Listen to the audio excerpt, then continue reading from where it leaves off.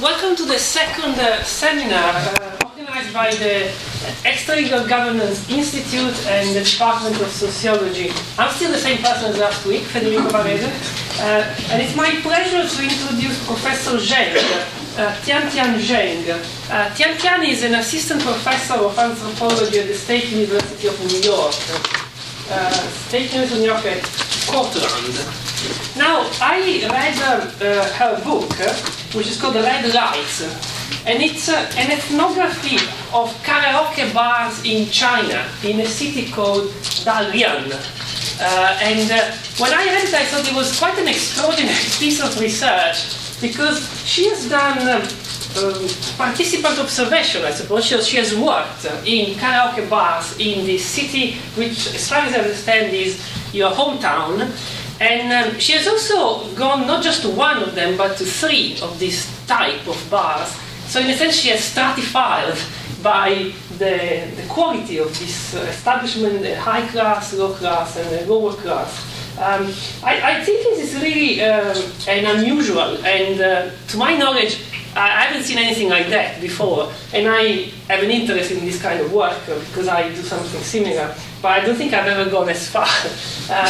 Now, she has got a PhD from Yale University, which is where she did, she was affiliated to Yale when she did this field work, and so that was a home institution, and she's originally from China. If you read her book, you will also have an insight into her biography and somehow her development as a person, not just as a scholar through this work.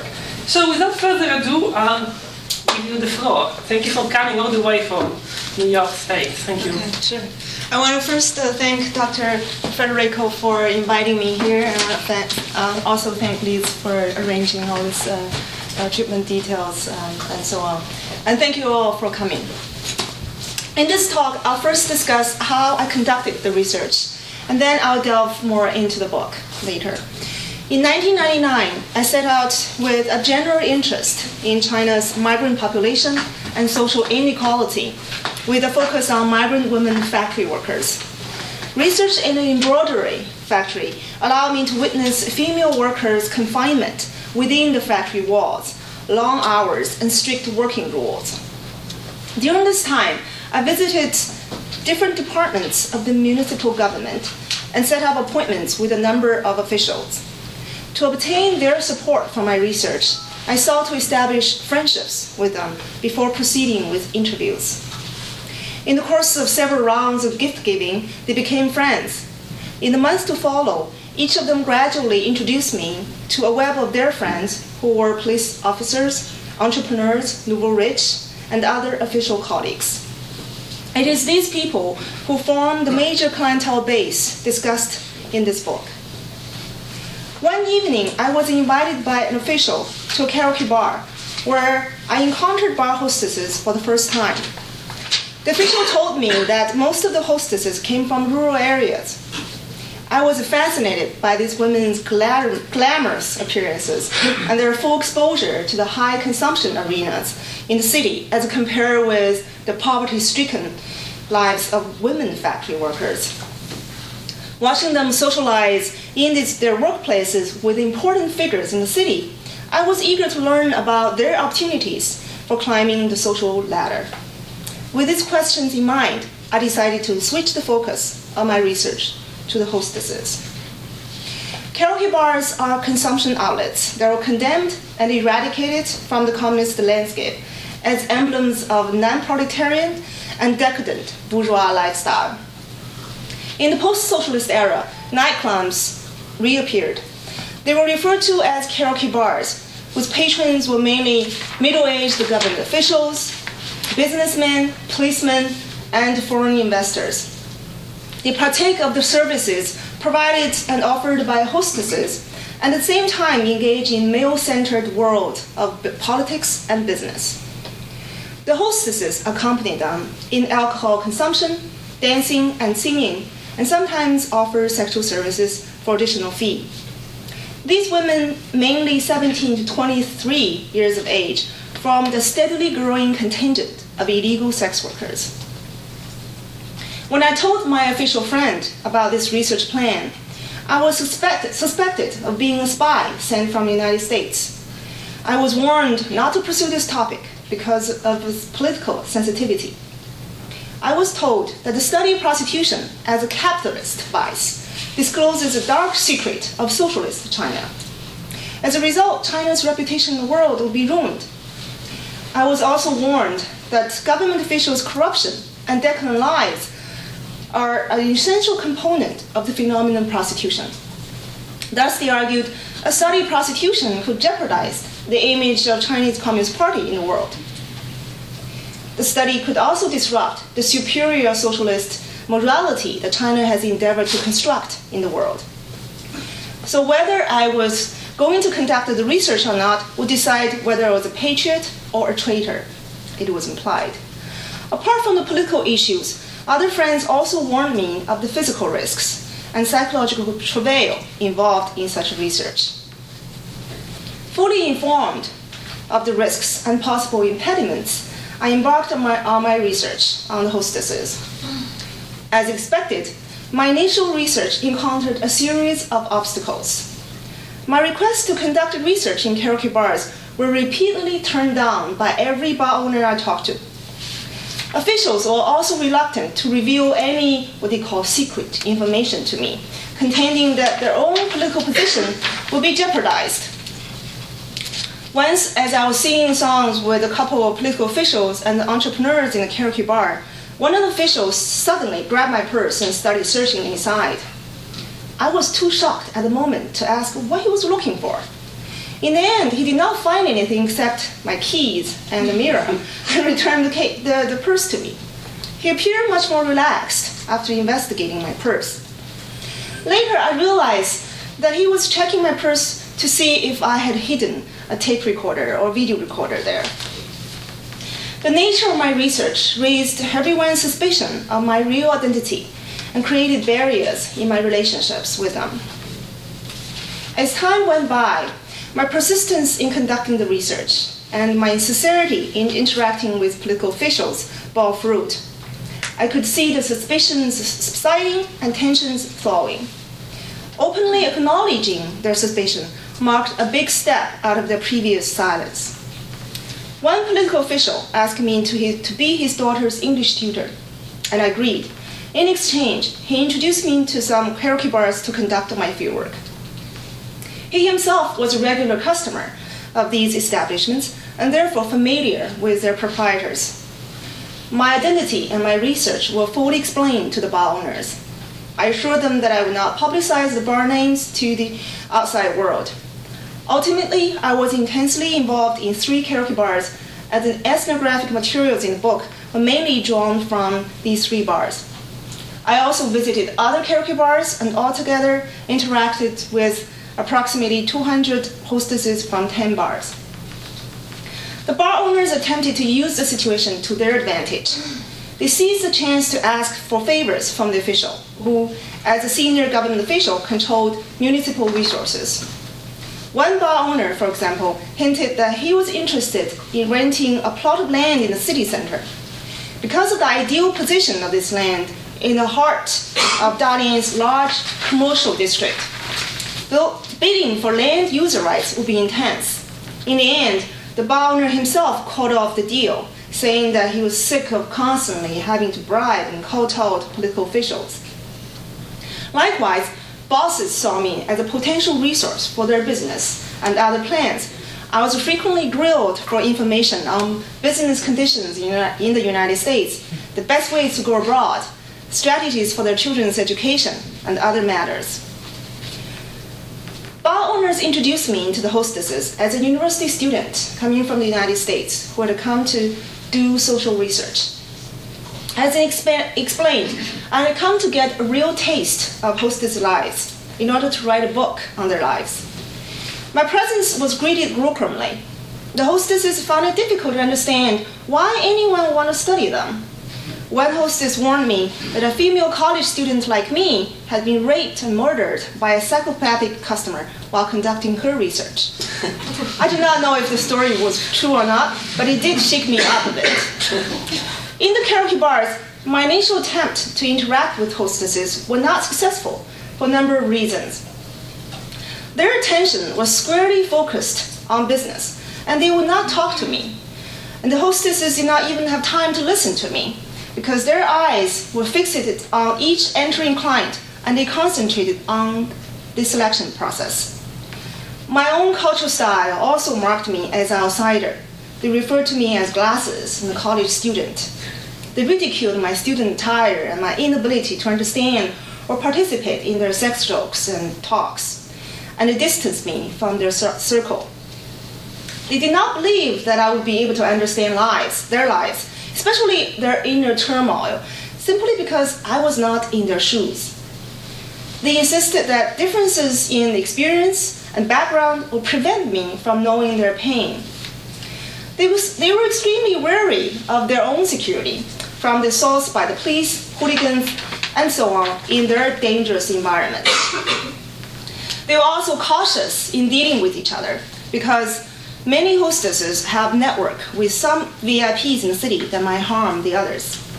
So each hostess used a fake name, a fake hometown, and a fake personal story. To overcome these barriers, I decided to increase the amount and intimacy of my interactions with them. I paid the rooming fees to the bar owner and lived with the karaoke bar hostesses in the bars. Thereafter, I became intensely involved in every aspect of their lives as a bar hostess myself, with the exception of providing any sexual services to the clients. It was not my initial intention to research the hostess-client dynamics by directly servicing clients as a hostess. However, objective circumstances mandated that I wait on clients. First, my personal profile fits within the range of hostesses' typical characteristics. I'm Chinese and I'm female. My fieldwork was conducted during my 28th and 29th years of my life, which put me in the autumn of a hostess career lifespan. This meant that the customer who saw me sitting in the lounge would naturally assume that I was a hostess. Second, I was obliged to minimize the disruption of my research on the bar's normal business operations.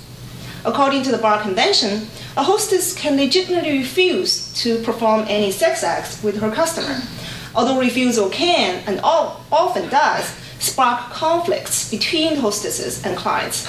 These incidents are considered to be a normal part of business. For a hostess to refuse to wait on the customer, however, is simply unheard of. This meant that if a customer chose me to wait on him, it would be very difficult for me to refuse. To avoid clashes with the customers, I took certain precautionary steps. First, I did not actively present myself to clients. When clients came into the lobby, I tried my best to be inconspicuous, or if circumstances mandated, slipped into a back room.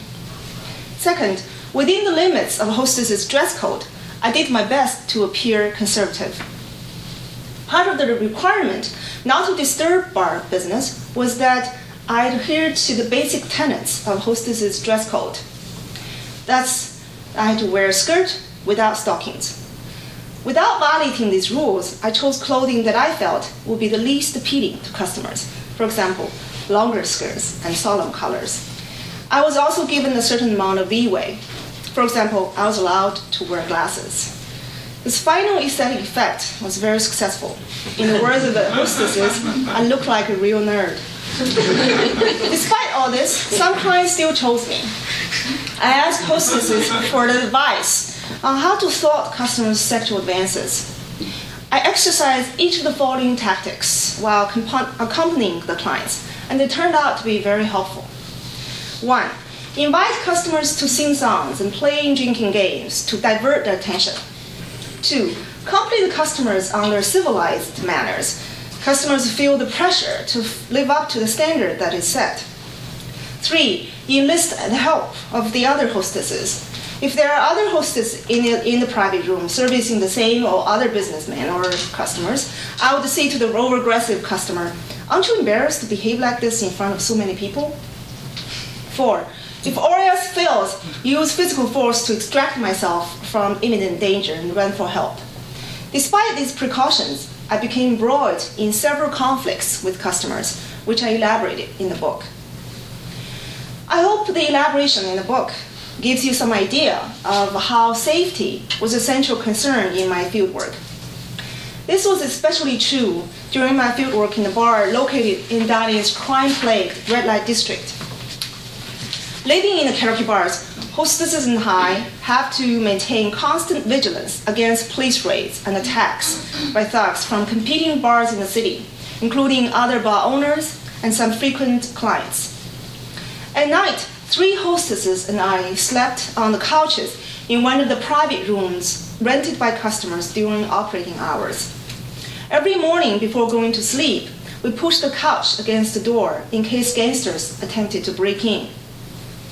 In times of danger, we held our breath and turned down the lights, making the room look unoccupied. We escaped danger several times. Experience of common adversity gradually brought us together. On one occasion, gangsters walked into the bar, grabbed me by the arm, and started dragging me up the stairs toward a private room intended for hostesses' sexual encounters with clients. The women were also sometimes raped there by gangsters. I quickly realized what was going on, that I was in real danger. I riveted my eyes on the bar manager and then the bouncer appealing for help. The gangsters were stopped by the bouncer and the manager, who said, quote, "She's not hostess here, she's my friend," end quote. This saved me from the imminent danger, but the fear remained. In practice, it took the combined efforts of bar owners, bouncers, and hostesses to keep me out of the harm's way. Whereas safety was a major issue, hygiene was another.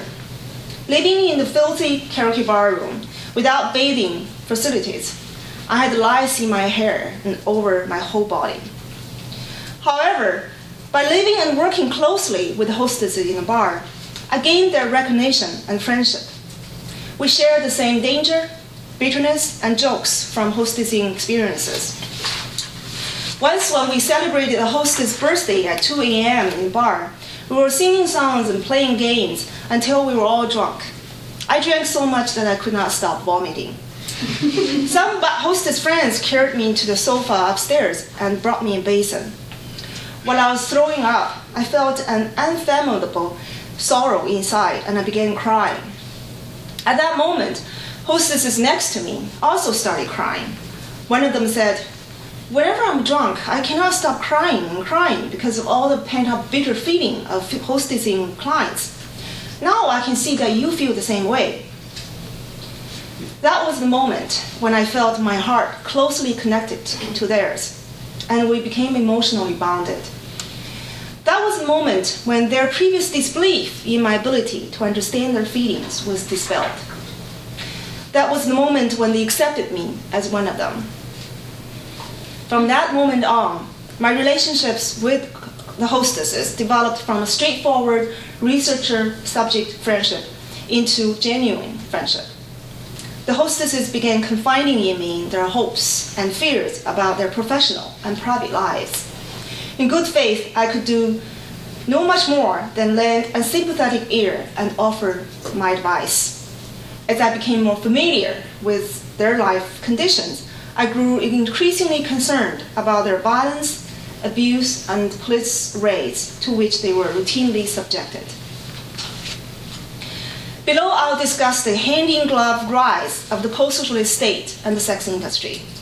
More specifically, I'll discuss the mutual constitution and dynamic interactions of hostesses, clients, the sex industry, and the state. It challenged the assumption that dichotomizes the state and its subjects as polarized entities. The state and the sex industry.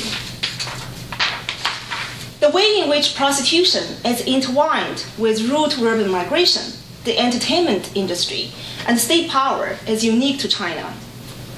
State production and management of the entertainment industry characterized prostitution until the Maoist era. For thousands of years, the dynasties and states produced, regulated, and sometimes threatened to abolish, yet at the same time profited from prostitution in economic and political terms. Supporting the sex industry. In post-socialist China, Various levels of the government, from national to local, are dependent upon the sex industry. The state profits not only from the sex industry's stimulation of the local economy and its attraction of foreign investment, but also from the hostesses' financial support to their rural families and villages. In the absence of the state-sponsored welfare system, hostesses' remittances to their rural families alleviate the state's burden by taking care of the elderly and helping develop the rural economy. It was reported that in China, the contribution of the sex industry to the gross domestic product in 1998 and 1999 came in between 12.1 and 12.8%. Initially, under the reform, the growth of karaoke bars and entertainment venues were largely, by some estimates, 80%, supported by state funds spent by officials doing quote-unquote state business. In the city of Dalian, state funds were used to support the early rise of the sex industry. In other places, in 1990s, in Fujian, prostitutes were discovered in a hotel run by the People's Liberation Army. In Guangzhou, prostitutes were discovered in a guest house run by the Provincial Women's Federation. In Shanghai in 1994, both the Public Security Bureau and the People's Liberation Army were intensely involved in operating karaoke clubs and brothels. In addition to the customers paying with state funds, the other large constituency has been the local police force, which is allowed free entry in exchange for securing the proper permits and ignoring legal violations. So just now we talked about how the state is supporting the sex industry. Now, secondly, I will talk about how the state targets the sex industry. So you see the contradiction there, which crystallizes the hypocrisy of the state. While the state supported the sex industry, at the same time, the karaoke bar was the target of the state law and police raids or crackdowns. Since 1989, with the appearance of karaoke bars, the state has maintained a permanent nationwide anti-pornography campaign to ensure security and state control. The campaign is aimed at cultural purification and the creation of a spiritual civilization. The erotic company of hostesses, pornographic TV shows, erotic performances, and prostitution is condemned as cultural trash, and that destabilizes state rule and the socialist system. The main responsibility for the administering state policy regarding karaoke bars was divided between the Bureau of Culture and Public Security Bureau. These two agencies represented the government's dual strategy of soft and hard administrative measures. Restrictions stopped short of an outright ban. Rather, they intended to bring karaoke bars in line with the state-defined socialist culture. Again, you see that the state and the sex industry are not separate entities. First, I'll talk about the State's Bureau of Culture. The Bureau of Culture was responsible for managing karaoke bars according to a socialist standard of civility and morality. It accomplished this task through a variety of measures. First, they maintained detailed records on the business locations, store names, proprietors, exterior and interior designs, audio and video machines, and other information about the bars. This was the basis for the rest of the administrative efforts to regulate and manage the city's karaoke bar scene.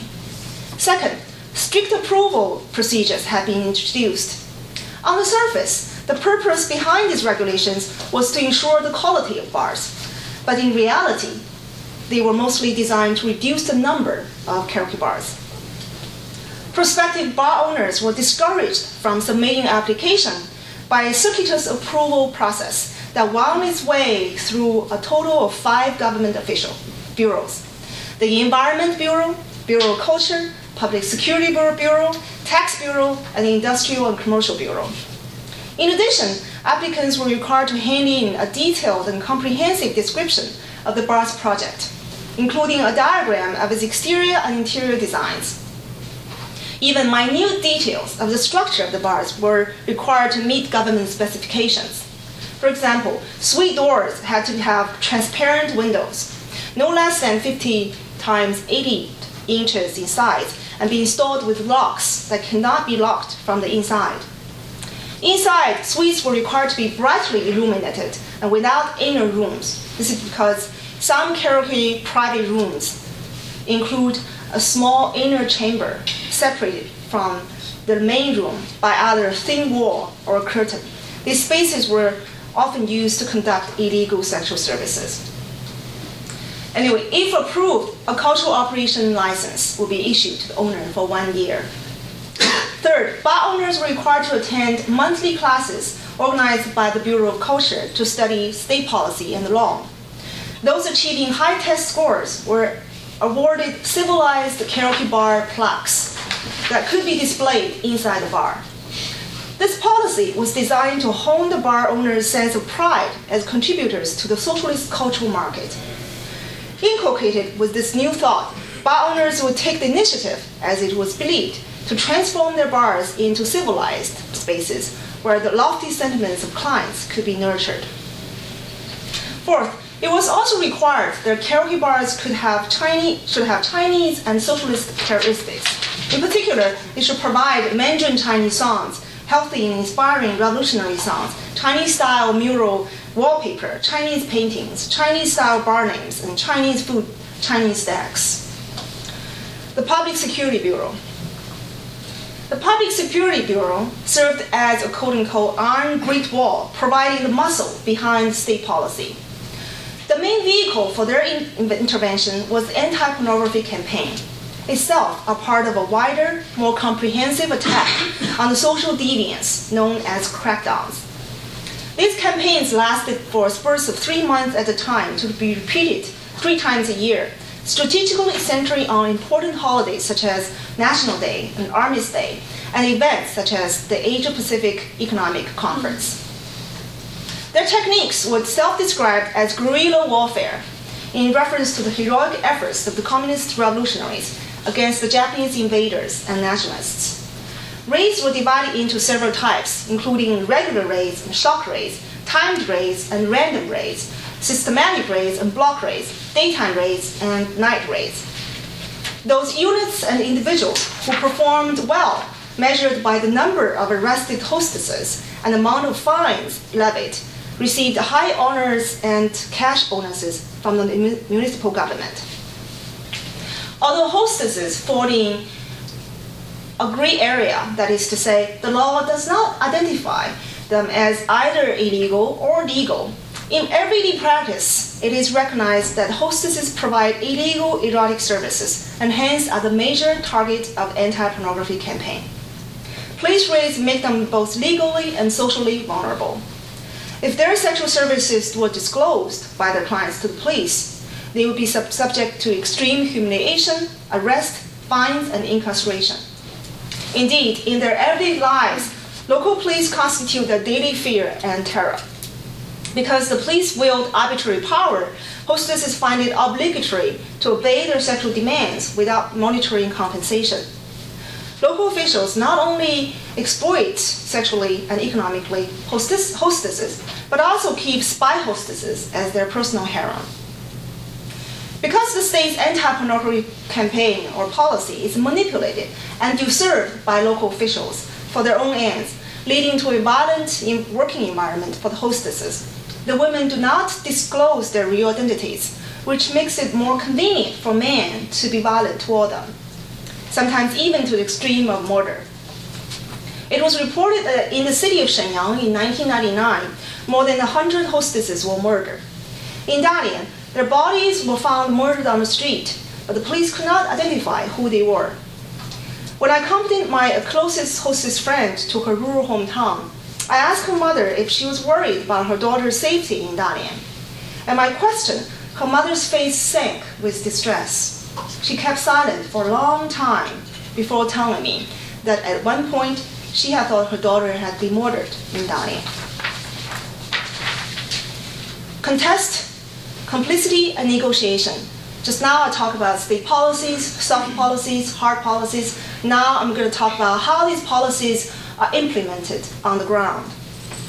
It was difficult to translate state policy into practice. The complex interactions between sex industry's participants on the one hand and the state agents on the other, led to a gap between the theory of policy and the practice of enforcement. Corruption of officials. State policy was distorted and even derailed by the interest-seeking behavior of local officials. Karaoke bars were an important source of extra-legal income. As one official candidate remarked, quote, "Karaoke bars and hostesses are our sources of livelihood. We basically cannot live without them," unquote. Officials extracted economic benefits from karaoke bars through a combination of bribes and fines. As another official explained, quote, "Soldiers," here means police, "and bandits are always from one family. We depend on bar owners for extravagant food and recreation. Without them, we could never live so well." As a matter of fact, in confidential police meetings, whenever high-level officials declare a police raid for the next day, immediately almost all of the policemen stood up and asked for permission to go to the bathroom, where you can hear them calling their friends on their mobile phones saying, "Hey, tomorrow at this time, you have to be very careful." Then the next day, when the police launched the surprise raid, so-called surprise raid, only those bar owners who did not offer sufficient bribes or misbehaved get caught and heavily fined. But there are also times when we are ordered to make immediate bar raids in districts not in our charge. In such cases, nobody has their network at stake, and there's an incentive to arrest and fine as many hostesses and clients as possible. You get a considerable percentage of the fines, which makes up the better part of your monthly salary, unquote. This quotation shows how state policy was hijacked in the service of officials' personal economic interest. The state, by making exotic services in karaoke bars illegal, created markets for corruption on the part of local officials, who are among the greatest beneficiaries of the bar system. Next, I'll talk about bar owners. While local officials were manipulating state policy to exploit bar owners and hostesses for their own gains, bar owners were forced to develop counter-strategies. The 3 bar owners with whom I worked improvised creative measures to counter local officials, while still having to share profits through bribery. The owner of the upscale bar in which I conducted fieldwork was a well-known local gangster. During my research there, as a result of one strong anti-pornography campaign, however, 100 hostesses were scared away, which severely curtailed his bar business. He was furious at the receding business and local officials' restrictions. He expressed his anger and antagonism toward the quote, "unreasonable people working in the government, and I vow to fight against them to my death," unquote. While it is questionable that the bar owner would actually confront the authorities in this way, it does illustrate his anger and frustration. More realistically, he utilized non-confrontational maneuvers, that is, converting illegal bar hostesses into legal employees through shifts of title from hostesses to waitress, dress, identity, work sections, and so on. Such a strategy, plus his strong official ties, gained him some leverage at this critical point of the political campaign. The setting of his bar also responds to police raids. The couch could be unfolded into a bed at the request of clients. Many karaoke rooms had adjunct secret bedrooms separated by a curtain camouflaged to look the same in texture and color as the wallpaper. This was designed to prevent discovery in case of a police raid. The bar was also on a constant alert for raids. Equipment was provided to ensure the safety of the bar and all its inhabitants. For instance, an alarm button was set up in each karaoke room so that if police made a surprise visit, the alarm could be activated to alert everybody, allowing them to hide and destroy any evidence of illegal activity. For instance, refilling the beds into couch position. In addition, every staff member carried a walkie-talkie with a long antenna that could be used to communicate with each other during raids and facilitate the coordination of emergency measures. The bar owner's accounts, filled with resentment, negotiations, and compliance attest to their efforts to maneuver within the restrictive state system.